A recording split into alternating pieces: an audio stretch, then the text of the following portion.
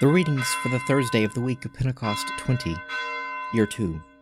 A reading from Hosea, the 4th chapter, verses 1 to 10. Hear the word of the Lord, O people of Israel. For the Lord has a controversy with the inhabitants of the land. There is no faithfulness or kindness, and no knowledge of God in the land. There is swearing, lying, killing, stealing, and committing adultery. They break all bounds, and murder follows murder. Therefore the land mourns, and all who dwell in it languish, and also the beasts of the field, and the birds of the air, and even the fish of the sea are taken away. Yet let no one contend, and let none accuse, for with you is my contention, O priest. You shall stumble by day, the prophet also shall stumble with you by night, and I will destroy your mother. My people are destroyed for lack of knowledge. Because you have rejected knowledge, I reject you from being a priest to me. And since you have forgotten the law of your God, I also will forget your children. The more they increased, the more they sinned against me. I will change their glory into shame. They feed on the sin of my people. They are greedy for their iniquity. And it shall be like the people, like priests. I will punish them for their ways, and requite them for their deeds. They shall eat, but not be satisfied. They shall play the harlot, but not multiply, because they have forsaken the Lord, to cherish harlotry. A reading from Acts, the 21st chapter, verses 27 to 36. When the 7 days were almost completed, the Jews from Asia, who had seen him in the temple, stirred up all the crowd, and laid hands on him, crying out, Men of Israel, help! This is the man who is teaching men everywhere against the people and the law in this place. Moreover, he also brought Greeks into the temple, and he has defiled this holy place. For they had previously seen Trophimus, the Ephesian, with him in the city, and they supposed that Paul had brought him into the temple. Then all the city was aroused, and the people ran together. They seized Paul, and dragged him out of the temple, and at once the gates were shut. And as they were trying to kill him, word came to the tribune of the cohort that all Jerusalem was in confusion. He at once took soldiers and centurions, and ran down to them. And when they saw the tribune and the soldiers, they stopped beating Paul. Then the tribune came up and arrested him, and ordered him to be bound with 2 chains. He inquired who he was and what he had done. Some in the crowd shouted one thing, some another, and as he could not learn the facts because of the uproar, he ordered him to be brought into the barracks.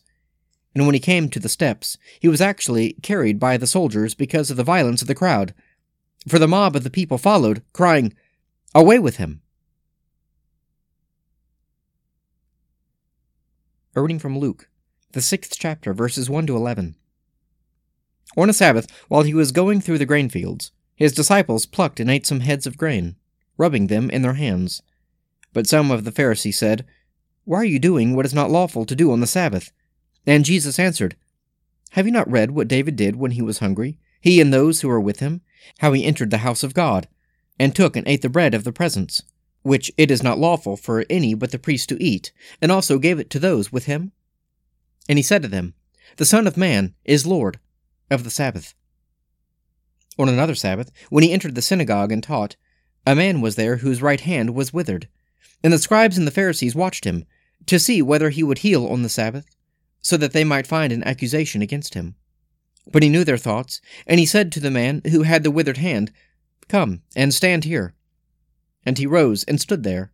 And Jesus said to them, I ask you, is it lawful on the Sabbath to do good or to do harm, to save life or to destroy it? And he looked around on them all, and said to him, Stretch out your hand. And he did so, and his hand was restored. But they were filled with fury, and discussed with one another what they might do to Jesus.